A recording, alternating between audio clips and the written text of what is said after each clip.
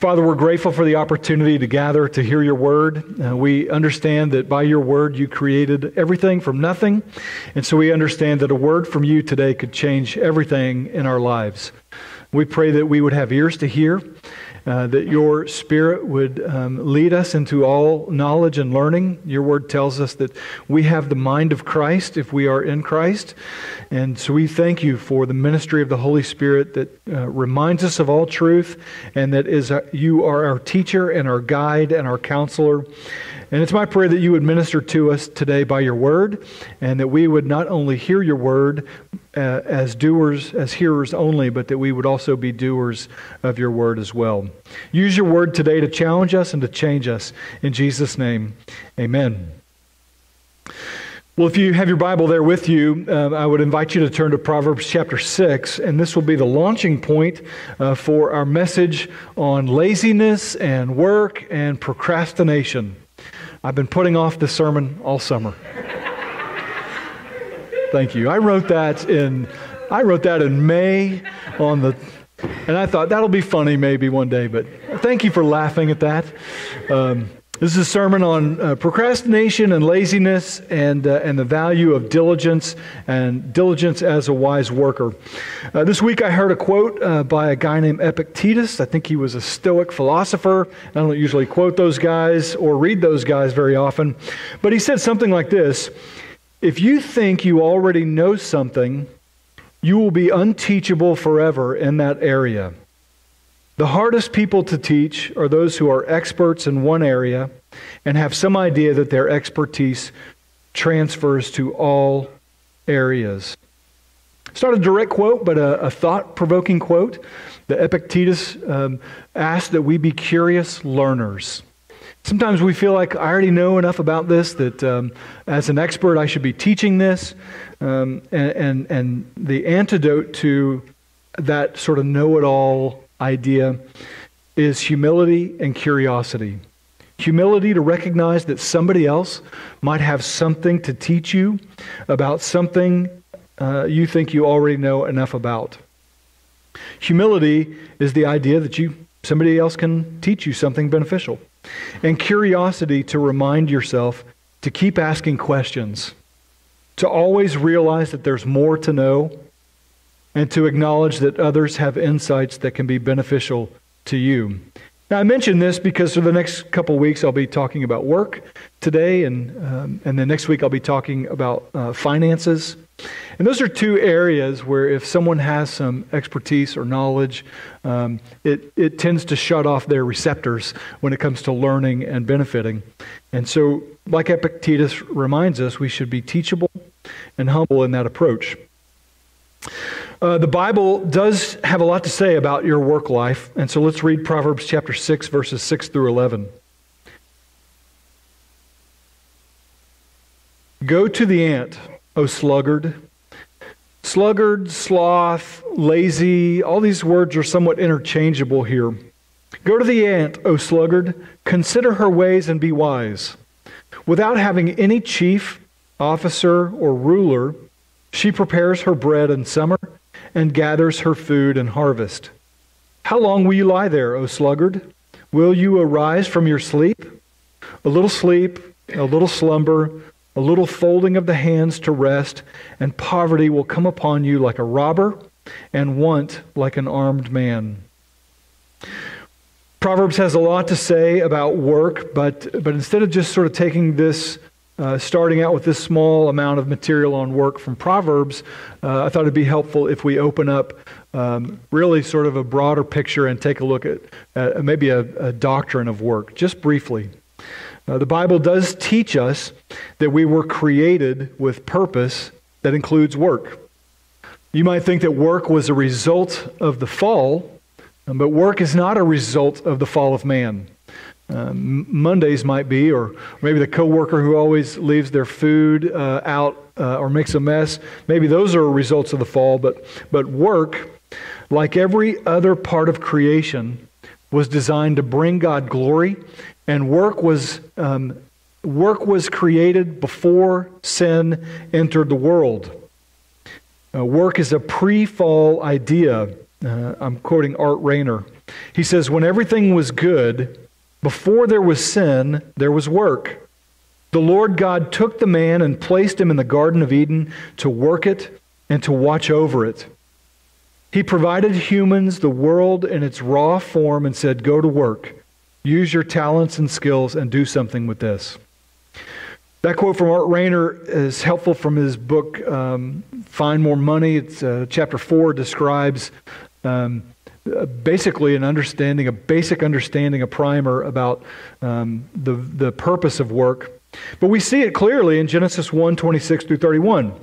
Then God said, let us make man in our image, after our likeness, and let them have dominion over the fish of the sea and the birds of the air, birds of the heavens, and over the livestock, and over all the earth, and over every creeping thing that creeps on the earth. So God created man in his own image. In the image of God he created him. Male and female he created them. And God blessed them, and God said to them, this is the work part, be fruitful and multiply and fill the earth and subdue it, and have dominion over the fish of the sea and over the birds of the heavens and over every living thing that moves on the earth. And God said, behold, I have given you every plant yielding seed that is on the face of all the earth, and every tree with seed in its fruit. You shall have them for food, and to every beast of the earth, and to every bird of the heavens, and to everything that creeps on the earth, everything that has the breath of life, I have given every green plant for food. And it was so. And God saw everything that he had made, and behold, it was very good. And there was evening, and there was morning, the sixth day. So one of the principles that we're talking about here from that passage in Genesis is that work was there before the fall. It's not a result of sin, not due to the fall. We weren't designed to lay around and enjoy creation. God gave Adam and Eve a wild, untamed frontier, an enormous, unexplored world full of danger, full of adventure, full of raw materials, not finished products, and commanded us to fill it and to subdue it and to work it. And I think that this is a very beautiful thing about God in creation, that he didn't just give us a safe world with bumpers. You ever had to baby-proof your house and you put little bumpers all over the place so they don't bump their head? God didn't baby-proof anything, right? I'm sure that there were plenty of people who tried to grab a snake or pet a lion or something, and everyone else in their tribe early on in the creation of humanity learned not to do that, right? Don't follow that guy's example. It was just a raw world, an untamed world, an unexplored world, and the earth was good, but it was not complete. God created man and woman and designed us to work the earth, to subdue it, and to explore it, and to fill it, and to model his creative handiwork in mastering the earth with huge variety and all these climates and experiences to discover. I was taught this by one of my closest friends. You have those lifelong friends. And one of mine is a friend named Tony from my hometown. And Tony's dad was a hard worker, an immigrant from Ghana. And Tony and I became really good friends at the end of our middle school years. And the more time I would spend with him and his family, the more I would learn. But on one particular occasion, I was spending time at Tony's house, and I think we were about to go somewhere. And his dad was a manager at a restaurant in the local mall, and every time we would go to that mall, his dad was there, and he would greet us, and he would give us chips and salsa and other things, and just very nice. But one time when I was at Tony's house waiting for Tony, and we were going to go do something, I asked his dad. I was interested in business as a lost kid, and interested in learning from him, and so I just asked him. I see how hard you work, and tell me about what restaurant life is like and being a manager and all that you do. And he launched into this passage of Genesis. And he just began like a little sermonette. And not a very talkative man, but something lit on him when he heard this. And as a lost kid, I had never considered Genesis or Adam and Eve or this particular passage that we were created to work. And I still remember in his accent from Ghana, he would say, God placed Adam in the garden to work the soil.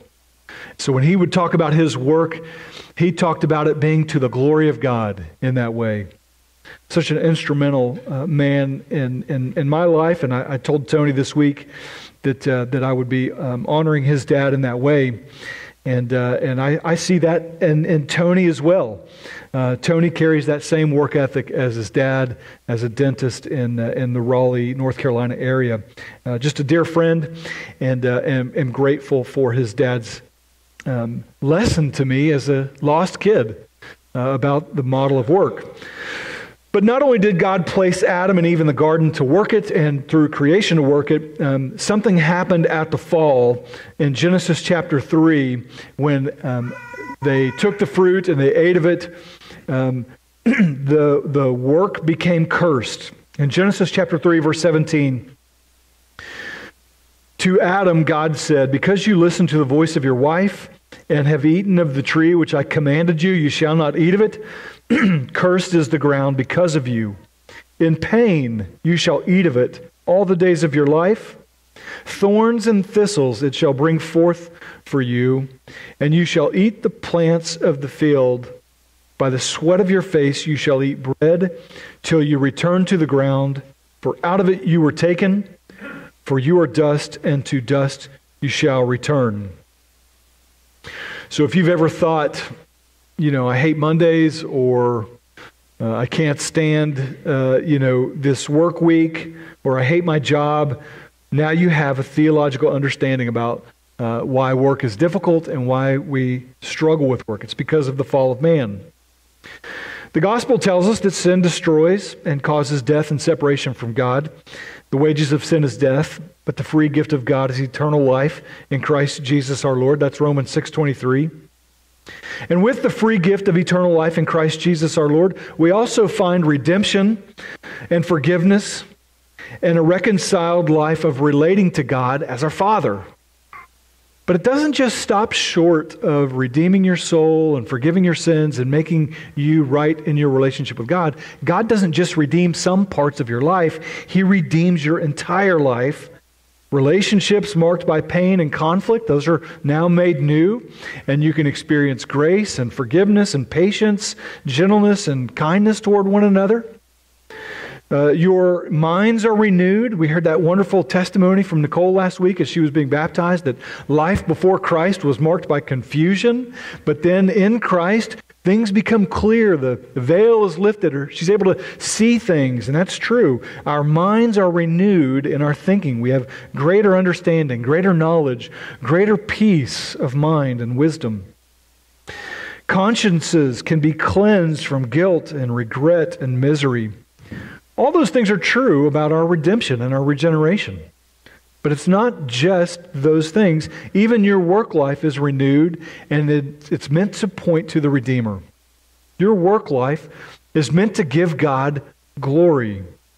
Our work life now bears testimony of redemption. And I saw that in Tony's dad. His work life and his approach to his 9 to 5 was for the glory of God. He understood, because he had a theological understanding of his work life, that God created him to go into the garden and to work it. And whatever his garden was, he did it for the glory of God. You see these principles for work as redeemed people all over the New Testament. I think I've provided for you a list there. Colossians 3, whatever you do, whether in word or deed, do everything in the name of the Lord Jesus, giving thanks to God the Father through him. I had this verse scribbled on my senior year high school football cleats. On my left cleat was Colossians 3:23, and on my right cleat was Philippians 4:13. That's how bad my hermeneutics was, right? I can do all things through Christ who strengthens me. One day I dropped the ball, and my coach said, "What does that verse say?" And I said, "I can do all things through Christ who strengthens me." Loud and proud, he said, "Everything except catch a ball, Largent," right?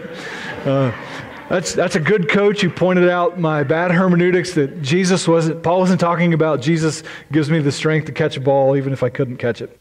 But Colossians 3:23 on the other cleat, however, applied to my football life. Whatever you do, work heartily as for the Lord and not for men.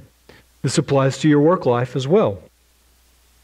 1 Corinthians 10:31, whatever you eat or drink, whatever you do, do it all for the glory of God.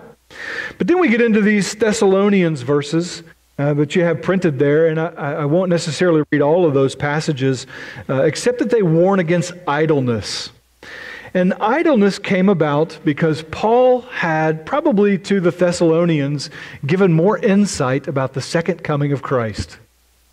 And what he found was that as he developed this prophetic future coming of Christ in more detail, that every time he heard about the Thessalonians, there were those who stopped working just to sit around and wait for Jesus' return. So much so that in the second letter to the Thessalonians in chapter 3, Paul makes it very clear. We command you, brothers, in the name of our Lord Jesus Christ, that you keep away from any brother who is walking in idleness. That is, that they were not being busy with work and productivity. He said that they are not walking in accord with the tradition that you received from us, for you yourselves know how you ought to imitate us, because we weren't idle when we were with you, nor did we eat anyone's bread without paying for it, but with toil and labor we worked night and day so that we might not be a burden to any of you.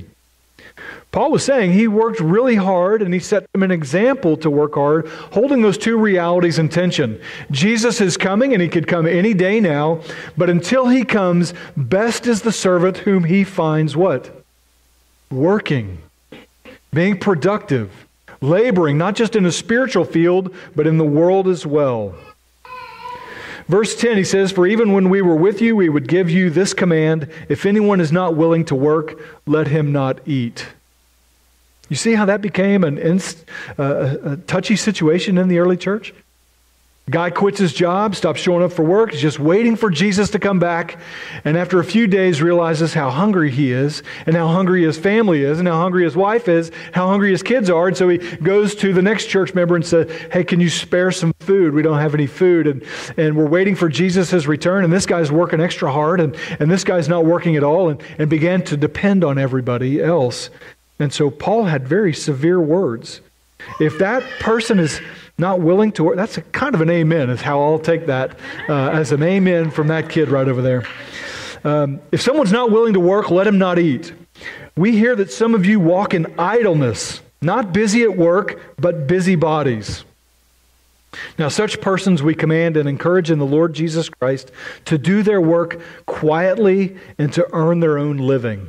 One of my favorite verses in the NIV translates that as, let each one be diligent to mind their own business, to work with their hands, and I can't remember the rest of it, but that mind your own business and work with your hands and provide for those is a godly example that Paul gives there. 1 Timothy 5:8 also is a very hard word. Paul says to Timothy, "But if anyone does not provide for his own family, and especially for the members of his household, he has denied the faith and is worse than an unbeliever." Listen, there are severe words for those who are lazy in the church. And so to combat that, I'd like to spend the rest of our time together this morning talking about principles for work and diligence, and contrast that with laziness. So let's get back into Proverbs now that we've had an overview of what the Bible says about work. Let me just start with these principles, and I think I've listed them there for you. This is where this message is going, so you can follow along. The Bible teaches that we were created with purpose, which includes work. It's on page 1 there. The diligent and wise worker understands that God has placed us in the garden to work the earth with purpose. Work, like every other part of creation, was designed to bring God glory. We've already covered that. Work is a pre-fall idea. Laziness is a character quality that should be repented of, corrected, and replaced with diligence. Laziness is a character quality that should be repented of, corrected, and replaced with diligence. And then finally, the last principle that we'll cover this morning is that Jesus redeems our work lives and intends for us to labor as though we were working for and serving Him. So let's look at some Proverbs on diligence. We've already looked at Proverbs 6 through 11. Let's take a look at Proverbs chapter 12, verse 11. In Proverbs 12:11, Solomon writes, "Whoever works his land will have plenty of bread, but he who follows worthless pursuits lacks sense." I think the NIV might translate that as chasing fantasies is stupid. Whoever works his land will have plenty of bread, but he who chases worthless fantasies is stupid, I think is how that passage is translated. So from these few verses here, we see that diligent, wise workers are active. I love how Proverbs puts the diligent worker, because it doesn't distinguish between those who have skill necessarily or to those who have more or less intelligence. It doesn't divide along those lines. It really just praises the value of diligence. Someone who shows up, clocks in, and stays busy without being idle, keeping them out of trouble. I think a lot of people get into trouble when they're not productive, when they're not being busy. Diligent and wise workers are active and self-sufficient. They provide for themselves and for those in their care. That word used here in that first passage, Proverbs 6, they prepare and gather. They prepare and gather. I learned the value of hard work. I was from somewhat of a family with a limited budget for sure, and a very, kind of materialistic kid in the 80s. I loved Michael Jordan, and I loved Air Jordans. And my mom was like, "There's no way I'm about to buy you some $200 shoes that you're going to ruin." And so if I wanted Jordans, I had to work. And so I printed a stupid flyer when I was in 5th grade that said, "All around handyman." And I picking up trash, and I passed them all around my neighborhood, and nobody called me at all. Undeterred, I went out and got a paper route as a 6th grader. And anybody ever had a paper route? Back in the days, I had to wake up at 5 in the morning when that guy dropped the big stack of paper off in my driveway, and I had to fold them and stuff them in a big thing that was way too heavy and ride with my knees going out, down the road and throwing papers on this long route. And that was a hard year. And you're not going to believe this. After that, I took a job, and this sounds so sketchy. I'm not kidding, though. A guy in a white van would pick up me and 5 other 6th and 7th graders. It would take us to far off towns and neighborhoods and just drop us off. And we would go door to door to door just selling newspaper subscriptions. Yeah, right, DJ? I don't even know that guy's name. He could have been anybody, but it was literally a white van, and I literally just got in and started. And I did that not just once or twice, but for 2 years. Those kinds of things, though, taught me that if I was active and busy, that I would enjoy the things that I was searching for, even as a lost kid. And that reminds me that activity is better than idleness. If that's true, if you're not in Christ, it is absolutely true in Christ. A worldly proverb says, "A rolling stone gathers no moss." That's right. Someone who is busy, who is active, doesn't have time for things to grow on them. There is a value for self-starters in Proverbs. Let's move to the next one. Proverbs 21:5. Proverbs 21:5. You shouldn't have to turn so much. I think they're all in your guide there. But Proverbs 21:5 says, "The plans of the diligent lead surely to abundance, but everyone who is hasty comes only to poverty." Now, this is a nuance on the hard worker, right? It's not just being diligent, but it's diligence with patience. Another place in Proverbs, next week we'll cover this in the money topic, is that wealth quickly gained is cursed.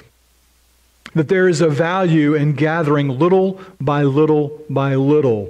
And Proverbs 21:5 highlights that. The plans of the diligent lead surely to abundance, but everyone who is hasty comes only to poverty. So diligent and wise workers are thoughtful planners, creative and industrious. And I love that Proverbs doesn't just limit itself to men in these traditional gender roles, but it includes women. In Proverbs 31, this idea of a diligent, wise worker who is creative and industrious. I know ladies hate this sometimes, right? You look at this Proverbs 31 woman in verse 13. She seeks wool and flax. She works with willing hands. She's like a ship of the merchant bringing her food from afar. She rises up while it's still night and provides food for her households and portions for her maidens. She considers the field and buys it. With the fruit of her hands, she plants a vineyard. She dresses herself with strength and makes her arms strong. She perceives that her merchandise is profitable and her lamp does not go out at night. She puts her hands to the distaff and her hands hold the spindle. She opens her hand to the poor and she reaches out her hands to the needy. She's not afraid of snow for her household, for all her household are clothed in scarlet. She makes bed coverings for herself. Her clothing is fine linen and purple. Her husband is known in the gates when he sits among the elders of the land. She makes linen garments and sells them. She delivers sashes to the merchant. Strength and dignity are her clothing, and she laughs at the time to come. She opens her mouth with wisdom, and the teaching of kindness is on her tongue. She looks well to the ways of her household and does not eat the bread of idleness. Now remember from last year when we started this Proverbs series, it was on the heels of Ruth, and we recognized that Proverbs 31 is written about this ideal woman, but just to demystify it, it's a Hebrew poem, not an acrostic, but it's, I forget what it's called, but it's every letter of the Hebrew alphabet starts another sentence. So this isn't a real woman with real standards for all of us women, all you women, to try to live up to, right? Because the guy's just searching for what starts with noon, right? It starts with Lamech and Sin and Sheen and Sade and Resh and Kof. And he's looking for things that fit the alphabet, the 22 letters of the Hebrew alphabet. So it's not some unattainable thing, but it is a poem. So keep that in mind so that you don't hate Proverbs 31. But it does help us see the creativity, the thoughtfulness, and the industriousness and the value of work in Proverbs. I remember going to college in a small town in Arkansas, and I just moved in, and I had very little money, less than $10. For me, that's very little, right? Even as an 18-year-old. And so that first weekend, after a couple of meals before the student center opened, if I wanted to eat, I had to find some money. And so I went door to door in August in Arkadelphia, Arkansas, and I just knocked on every door and said, I'm a college student who's moved in, and I'm looking for odd jobs, anything I can do just to gain some spending money. And I probably did that for 2 or 3 weekends in a row, and it connected me to a number of people who not only appreciated the work ethic and the ability just to go and try to provide like that, it opened some doors to job opportunities and other things. I remember another year coming in from the summer, and I needed, I don't know, $1,000 or $2,000 to help knock off some of my tuition and housing costs. And a friend over the summer that I'd met had a business where they printed hats. And so I made a design of our college, of our hats, and I fronted him the money for 600 of them and sold them for 2 times the amount that I spent on them, and provided for my entire sophomore semester just in that way. I think Proverbs honors that sort of hardworking, self-starting, initiative-taking, diligent effort. And we see it clearest in Proverbs 31. Let's look at one more about diligence, Proverbs 24:27.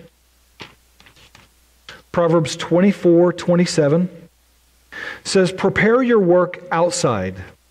Get everything ready for yourself in the field, and after that, build your house. Prepare your work outside, get everything ready for yourself in the field, and after that, build your house. This points to the fact that diligent and wise workers prioritize and prepare. It speaks to the wisdom in somehow achieving an income stream before buying or building a home. In other words, go to work first and then seek living situations that are appropriate to your age and stage and income. I remember feeling so criticized in my 20s. I'm a Gen Xer, which means, I was born between 70 and 90 or whatever that means. I don't know all those generations, but people would always say when I was in my 20s, all you Gen Xers, you guys all want the same size house and the same vacations and all the same materialistic stuff that the boomers and the builders and your parents and grandparents, that they all took decades to acquire. And I remember feeling so guilty about that, but also seeing the wisdom from their statements in that it's not wise to overextend your living situation and then have to overwork yourself to live up to that living situation. Much better to overwork yourself in a healthy way. I'm not saying overwork yourself in an unhealthy way, but work in such a way and allow your living expenses to be lower than what you make. I know that sounds crazy. We'll get into a little bit more of that next week when we talk about finances and not living beyond your means. But it's wise not to overextend your living situation and then have to overwork yourself to fulfill those obligations. Better to downsize your living situation and upgrade your earning ability. Take extra courses. Get extra certifications. Hustle a little bit on the side to gain a skill. There are so many skilled people in our congregation that if you were to take a few of them and say, would you teach me how to do this skill in a weekend or two, and maybe we can barter for work or something, but there are enough men and women in this church who would teach you something that can be a skill that you can make extra income for. Do those things to prepare your work outside, figuratively speaking. Finally, I'll put this in because so many of these were convicting to me. But the next diligent, wise worker example that we have is from Proverbs 28:19. Proverbs 28:19 says, "Whoever works his land will have plenty of bread, but he who follows worthless pursuits will have plenty of poverty." It's almost a mirror of Proverbs 12:11, that same chasing fantasies passage. But it really lends to this, that diligent, wise workers don't get distracted and don't procrastinate. I grieve for Cherie and for Chris and Becca sometimes because this is me. If I see a squirrel, I just start a project and it's exciting and I'll get into it and then it'll just fizzle off. I don't know where it goes or what happens. I think there's another proverb in here that describes someone who goes through all the trouble to kill an animal and then to allow that animal to go to waste. They don't even roast their game, meaning they start well, but they don't finish well. Diligent, wise workers, according to Proverbs, see things through to completion. They start a project and they finish a project. Right?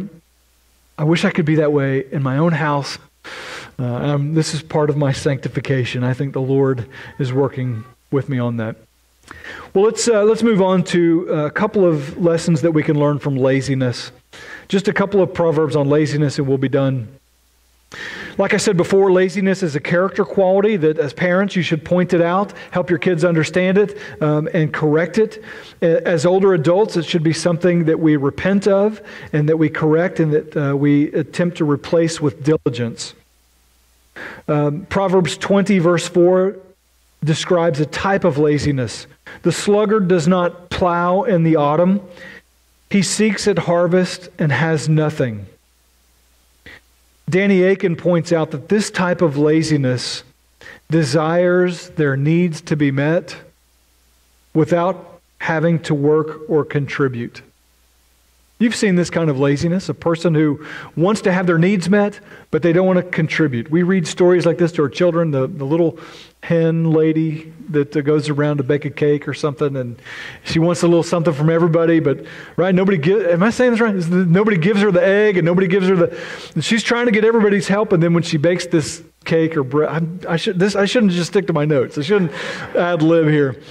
But by the end of it, she's got this thing, and everybody wants some, but they didn't contribute anything to it. And I'm not talking about some sort of socialism here. I'm just simply pointing to the fact that laziness from Proverbs 24, it's a person who desires their needs to be met without having to work or contribute in any way, and that's called sloth. Proverbs 24, verses 30 through 34. Let's read that together. That's a good sloth passage. Proverbs 24, starting in verse 30, says, I passed by the field of a sluggard, by the vineyard of a man lacking sense, and behold, it was all overgrown with thorns. The ground was covered with nettles. Coincidentally, those are the two words described in Genesis 3 with the fall of man and the curse of work. That this is spiritually cursed as a result of the fall. He says, the stone wall was broken down, and then I looked and considered it. I looked and I received instruction. A little sleep, a little slumber, a little folding of the hands to rest, and poverty will come upon you like a robber, and want like an armed man. This passage, as well as Proverbs 20:13, which says, love not sleep, lest you come to poverty. Open your eyes and you will have plenty of bread. Another type of laziness is the person who just wants sleep, rest, and comfort. And this hurts me a little bit, right? This is also another one of those that I tried to dodge a lot of these things, but personally the Lord was like hammering me all week with all these things. Solomon says that the lazy sleeper lacks sense and will experience poverty and all that comes with it. We have this erroneous idea that poverty is just a lack of money. Poverty is more than that. Poverty is about a lack of resources. Poverty is about a lack of opportunities. Poverty can be a lack of experiences and education, as well as being trapped in these endless cycles of poverty. So change the way you think when you think about poverty as not having enough money. Poverty enslaves families, and systems are plagued with poverty. But it stems, according to Proverbs, from a lack or a love of sleep. And then here's the verse I was trying to find earlier, Proverbs 12:27. Whoever is slothful will not roast his game, but the diligent man gets precious wealth. This type of lazy works hard, but will not finish or see something through to completion. It includes the procrastinator and the one with priorities that are out of whack. Well, let's conclude this message this way. Laziness is a character quality that should be repented of, corrected, and replaced. Jesus redeems our work lives and intends for us to labor as though we were working for and serving Him. And so I've included in your handout this article called Feeling God's Pleasure. How many of you are familiar with the story of Eric Liddell? Eric Liddell, 19 Chariots of Fire. If you've seen the movie Chariots of Fire. Chariots of Fire, an excellent movie from the 80s. And in Chariots of Fire, it has two world-class Olympic runners, Eric Liddell, and I think the other guy's name was Harold Abrams, maybe, or something like that. Eric Liddell was born in China. His parents were missionaries to China. A very strong believer, and also very fast. He never lost a 100-meter dash up until he got to the Olympics in Paris in 1924. But he had such conviction about running and also about his faith in Jesus that he refused to run his event because the heats were held on Sunday, and that was the Lord's Day. And so he, to the Prince of Wales and his country, put a lot of pressure on the team, the coaches, everybody, and he just refused to. And in the end, he switched with another guy who ran his heat on Sunday in the 100-meter dash, and he took his event in the 400, which was not his strong area at all. As a matter of fact, it was his weakest event. But he raced in the 400 and set a world record as a result of that. This dedicated believer, it never said this, but in the movie, the line goes like this: I think God created me for a purpose. He created me for a reason to go to China and to be a missionary and to proclaim the gospel, but He also made me fast, and when I run, I feel God's pleasure. That statement has stuck with so many people and inspired so many people that what he did in his athletic endeavors, he did it in such a way that he felt God's smile on him. So I want to ask you, if you could, as homework, to complete that sentence. When I blank, I feel God's pleasure. And applying it to your work life. And there's some examples that Mandy Powlick has included in her article. When I'm photographing, I feel God's pleasure. When I'm chasing a deadline, when I'm curled up on a couch reading to my toddler, I feel God's pleasure. When I share my testimony, I feel God's pleasure. When I'm a homeschool mom, in homeschool mom mode, and we're studying magnets, I feel God's pleasure. Where do you feel God's pleasure in your work life? And in what way do you carry over Colossians 3?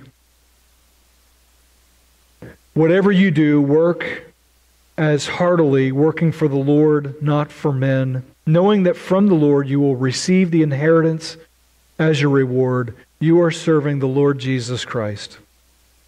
Our work should reflect Him, and our work should also be redemptive.